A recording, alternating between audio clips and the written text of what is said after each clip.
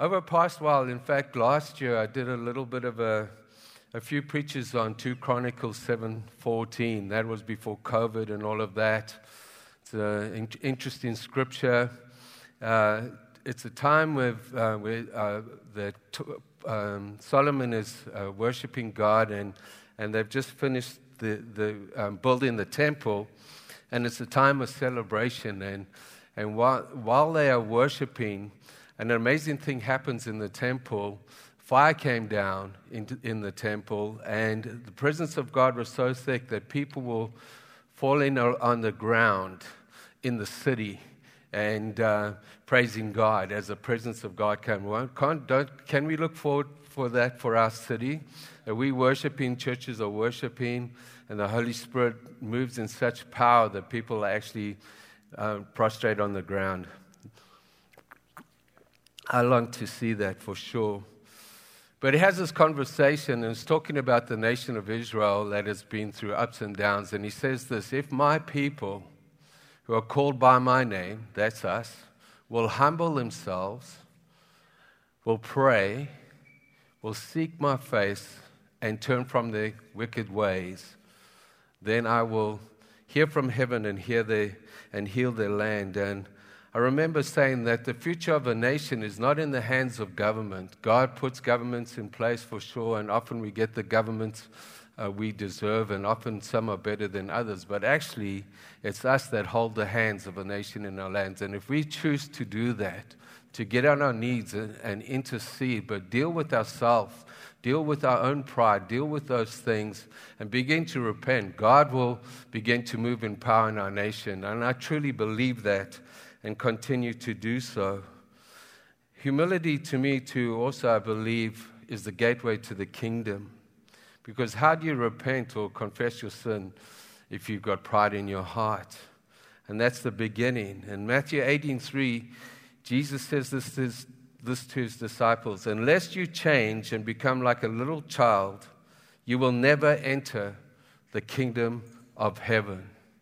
And there's a big difference between being childish and childlike.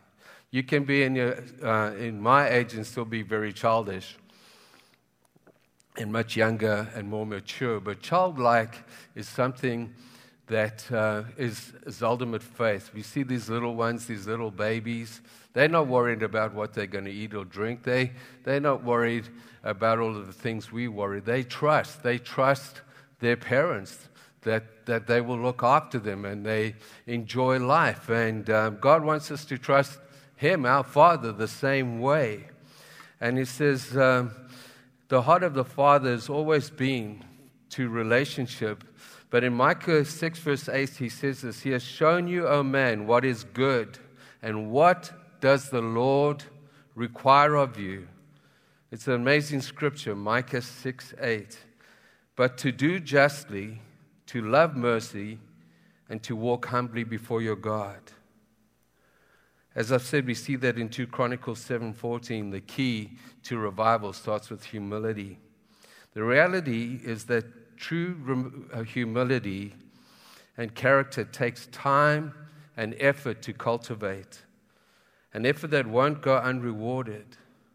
James 4:10 tells us this, that if we humble ourselves in the sight of the Lord, He will lift us up. And speaking of humility, Peter in 1 Peter 5 verse 5 writes, in the same way, you who are younger, submit yourselves to your elders. All of you clothe yourselves with humility towards one another, because God opposes the proud, but gives grace to the humble. What bigger reason do we have than to humble ourselves before God? Because who wants the opposition of God against their lives? And often when I am going through stages and all of that, and it sounds like the heavens are closed or things like that, and God, why don't you answer me? I almost get this picture of God saying, speak to the hand. Deal with your stuff. And then come and talk to me. And you know, when I ever think of God and I picture Him in my heart, I always see Him with a smile. He loves us. We're His children. And He wants us to be set free from these things. It's amazing that He says, clothe yourselves was humility. One of the first things we normally notice about a person is their clothes. It's just obvious that we do that. But you find a truly humble person and to walk in their ways, and I'd say that of Joy again, you can see it, you can feel it, you can sense it in them. And it's so attractive. It attracts God and it attracts people to them. You see, without humility, it is hard to take responsibility for our sin and truly repent. It's very easier to blame others. It's hard for a proud person to admit that they were wrong, to forgive and accept forgiveness for their wrongs, and in return, to forgive others. I was thinking of this in the context of David and Saul.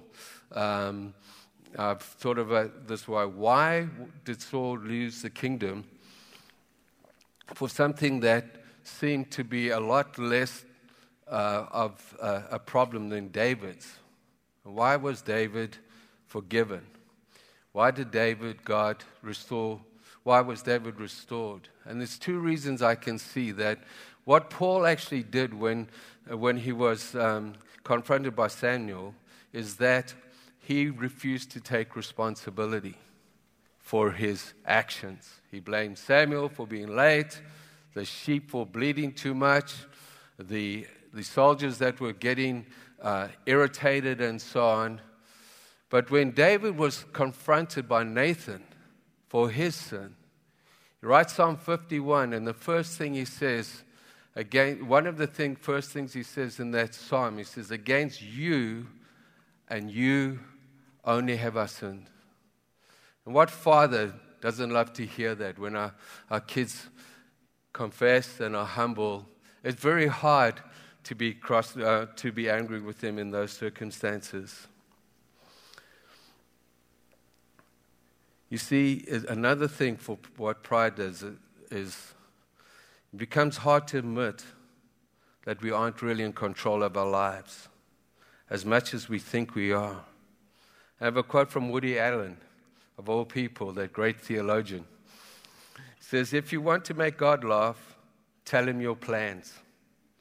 And if you want to hear him laughing louder, tell him how much you know." Church, much of the plans of ours are often futile because it's always God who controls the outcome. And I'm not saying we shouldn't plan, but God says, "I know the plans I have for you." And often God's plans for us are different to ours. And James reminds us in James 4:13-14, he says here, "Now listen to what I say. Today or tomorrow we will go and do this, see that city, spend a year here, carry on in business and make money. Why you do not even know what will happen tomorrow? What is your life? You're a mist and it appears for a little while and then vanishes." It's amazing that one of the roots of pride is self-effort. Something that I can fall into often and push. And it's amazing that when I get totally exhausted and I come before God and say I can't do it, He says, "I wish you had said that a long time ago. You could have saved yourself a whole lot of problems." John Ruskin writes this: "The modern notion of a self-made man pulling himself up by his bootstraps or by the sweat of his brow and climbing to the pinnacle of success is deeply embedded in our consciousness. That any other possibility seems foolish and foreign." See, it's truly humbling to recognize that God is more responsible for our achievements than we are, but it's extremely freeing when we do so.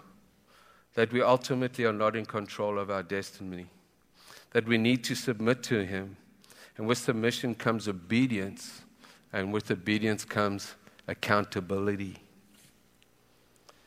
The Apostle John goes on to say about humility, says this in a nutshell, that biblical humility doesn't come easy. It goes against our sin nature, and it's not natural, it's supernatural. And we need to learn from the example of Christ, the King of Kings and the Lord of Lords, and spend time in His presence with a desire to imitate the relationship that He wants with us, to become part of that family of His, to seek the face of God and not simply His hand, where we learn to surrender every area of our lives to the leading of the Holy Spirit. So often we sing songs like I Surrender All, and they're beautiful songs. And my heart is that we get to that place where we can open our hands and open our hearts and let God be God in and through us. You see, God is wanting us to live a life worthy of the calling we have received. And Paul speaks of this in Ephesians 4, 1-5. And he says this: as a prisoner for the Lord, I urge you, live a life worthy of the calling you have received. And then he goes on to tell us how. And he starts like this: be completely humble and gentle. Be patient, bearing one another in love. Make every effort to keep unity of the Spirit through the bond of peace. It's amazing that unity takes effort, because we all have opinions. We all have opinions in these times. There's so many opinions on COVID. There's so many opinions on politics. And I want to tell you, as a pastor, it saddens me how many people in our church are caught up with this, and actually some may not even be talking to each other because of these things. It takes effort. It takes effort for us to say, for the sake of unity, for the sake of the commanded blessing of God, I lay these things down before you, God. Pray for the people. If somebody you feel is in going on the wrong path about something, the best thing we can do, instead of telling them what we think or what we should do, is pray for them. Pray for ourselves. Pray for unity. I can't imagine what it would be being in a place like Solomon was, where the fire of God came down, consumed the offerings, and people were lying in the streets under the anointing. I can't imagine what it would be to be under the commanded blessing of God. Amazing place. And it takes effort for all of us to forgive, to forget, and take responsibility for our own lives. He then goes on to tell us how to live this worthy life. And he starts this, as I said, by being completely humble, gentle, and patient, bearing one another in love. I love that bearing one in love, bearing one another in love. Sometimes there are people that just rub us up the wrong way. Sometimes we rub them up the wrong way, but we have to grin and bear it in love. That's how I see it sometimes. And I tell often the reason why we have these misunderstandings often is because we have no idea what those people are going through or what they have. We've never taken effort to do that. We've never prayed for them. We've never reached out to them. And sometimes the most prickly people that I've known, once I've got to know them, it's normally because tremendous hurt, and often from the church. I often speak to people that have left the church. I'm a pastor, and sometimes the reactions are really reactionary. And I understand that. And often when I ask them the story, it's often something that happened in the body of Christ. And I'm sure I've hurt many people and done that too. But we need to understand that if we want to see our nations healed, it starts right here in our own hearts and in the church and in the body of Christ, according to 2 Chronicles 7:14. You see, Jesus says that there is only one body. He has only one body. A house divided cannot stand. Jesus said that himself. And the interesting thing about it is the enemy knows the word. He used the word against Jesus. And he knows that. That's God's word. It will implode. And we don't want to do that. We don't want to see that anymore. I'm not saying anything like it in Oceanside, and I don't know any particular churches that are going through stuff, but I do, in a sense, help oversee a number of churches in various places. And one of the hardest things that ever happens is when two really good friends who have worked together for the gospel for many years sometimes are no longer talking to each other. And so beautiful when you can, maybe because you're not emotionally involved and you love both the people, there's nothing better when there's reconciliation. You know, I think of it like this at Christmas time. We normally have our family around. Not all of them have lived in Nanaimo. And sitting at the Christmas table, and they're laughing and having so much fun. And I like to go and sit in another chair. But number one, all my 6 grandchildren can exhaust me, so I need a break. They're amazing. And I just look at this. I just look with pride as they're all laughing and having so much fun together, and how beautiful it is. But sometimes there's issues in families, in our family. And as a father, it's very hard. And we need to understand this, that these are real things and sobering things if we want to see the blessing, the commanded blessing of God, not only of ourselves, but over our nation. He goes on to say this in verse 5, "There's only one Lord, one faith, one baptism, one God and Father of all, who is over all, through all, and in all." You see, humility is important because it creates an atmosphere of unity and releases the presence of God like never before. You see, when we humble ourselves and we see ourselves in the context of created beings in front of this amazing God that we serve, when we humble ourselves, things happen. And humility enables us to see the dignity and worth of all people. Because it takes the focus of ourselves and places the focus on Him and those around us, and enables us to live a life for the benefit of others. In Philippians chapter 2, 5 to 11, Paul speaks of our Lord Jesus Christ. The humility of God. How Jesus humbled himself. The reason we're here today, because he humbled himself. And it says this, your attitude should be the same as that of Christ Jesus. Now there's one thing that we can control, is our attitude. And my wife is very good at giving me attitude adjustments when I need them, and vice versa.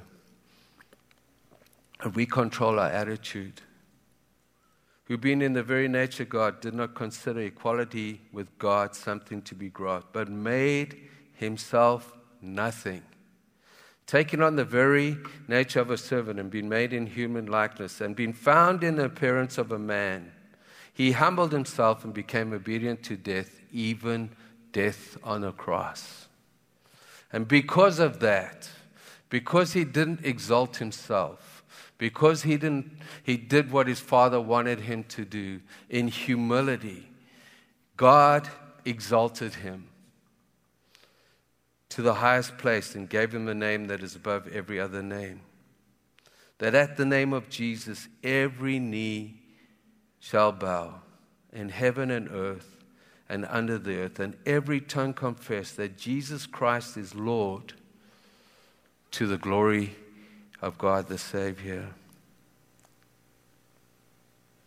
You see, in the life of Jesus, we saw that humility came before honor,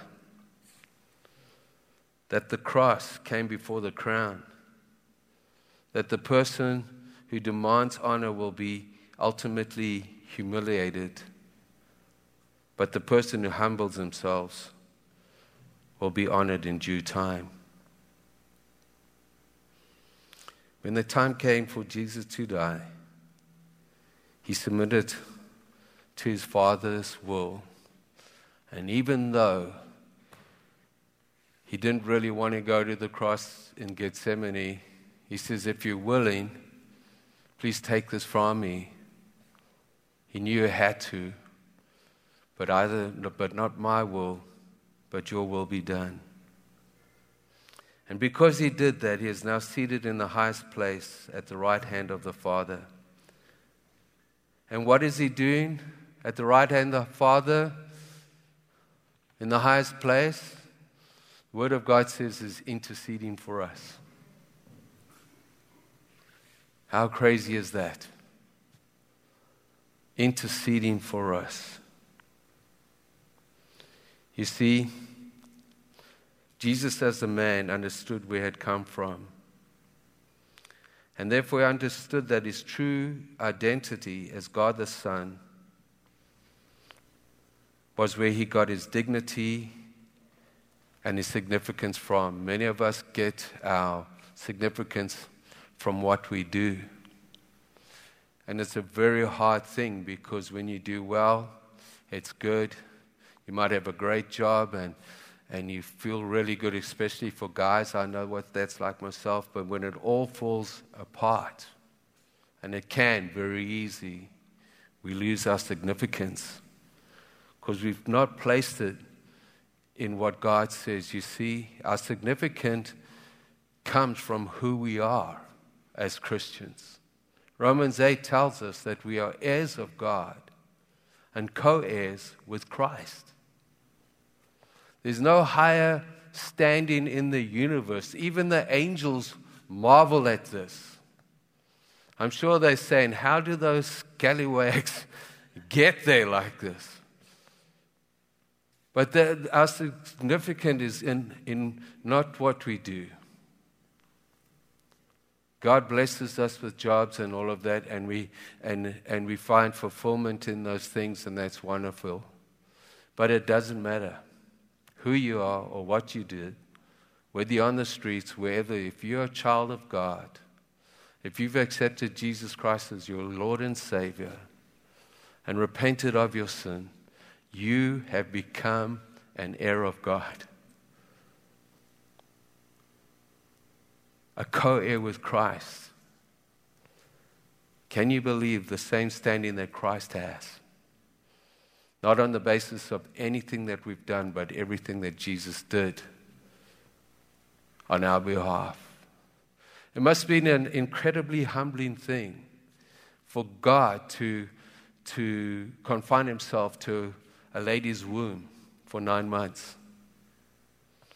It must have been, I'm sure, in the natural, it could have been really frustrating waiting for his ministry to start, but he humbled himself. He was a carpenter with his dad, and he waited 30 years. 30 years for God to release him. Because when he was on earth, he was fully man, although he was fully God. And he relied totally on the Holy Spirit to do what he did. And that's why he said we can do greater things, because the same Spirit that rose Jesus from the dead dwells in us. You see, it's a crazy thing to understand that we are co-heirs with Christ. And therefore we receive our true identity and dignity and significance from him and through him. And in closing, the reality is that the true test of humility comes when we are treated like a servant. We really know who we are and how we respond as a servant when people treat us like a servant. Servants are often ignored and taken for granted, overlooked and unnoticed. They can't choose who they serve, when they serve, or how long they serve. And that's how Jesus served us. We see this in Mark 10:45. For the Son of Man did not come to be served, but to serve and to give himself as a ransom for many. And in the gospel, we clearly see that Jesus Christ, God incarnate, walked on the face of the earth, serving us, and eventually laying down his life for us. Though we didn't deserve it, he did it. He never promoted himself. He never complained. He pleased his Father by loving and serving mankind. And church, we are called to represent him and do the same. Can we humble ourselves and make every effort to keep the unity of the Spirit through the bond of peace? If we can bow our heads for a moment.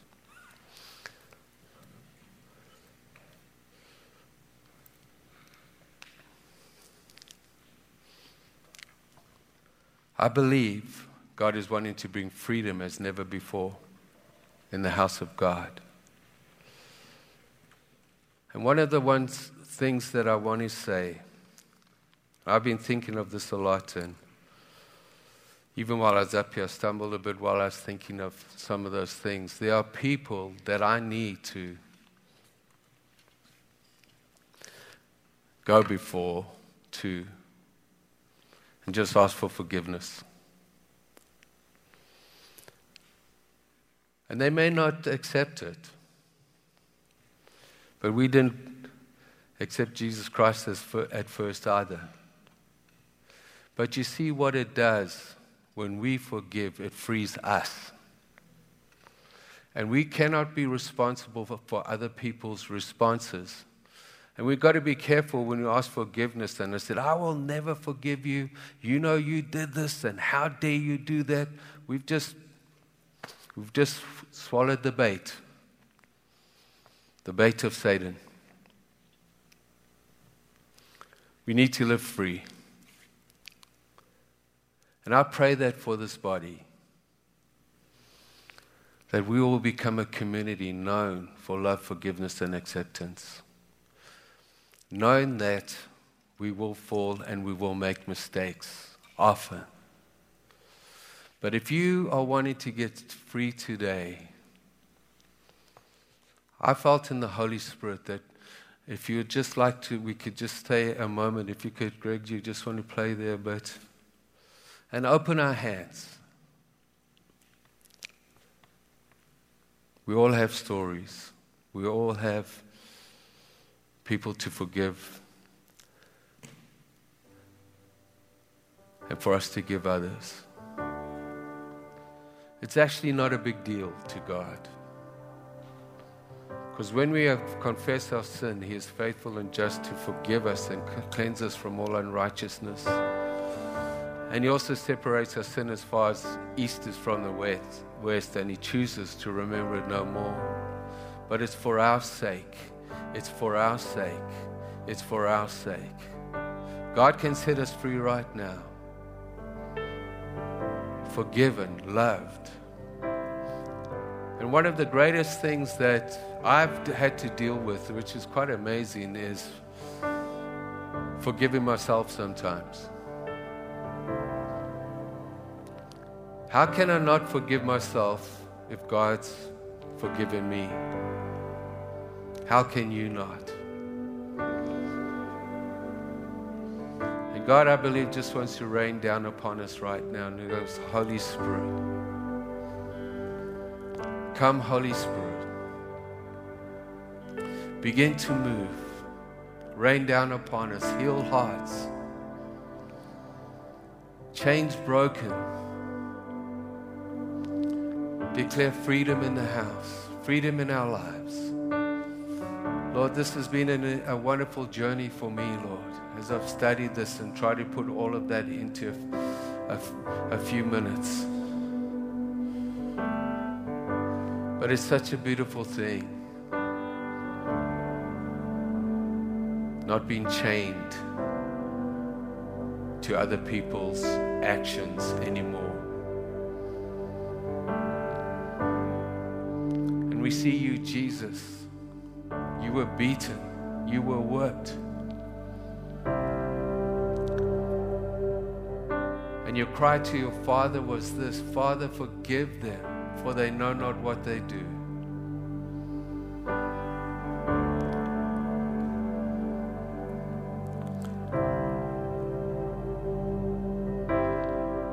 Break those chains, Lord. It's a new day.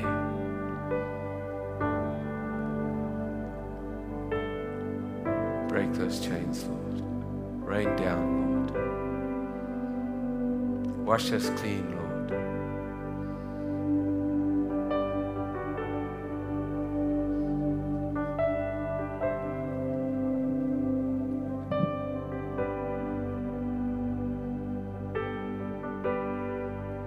The Lord is gracious and compassionate.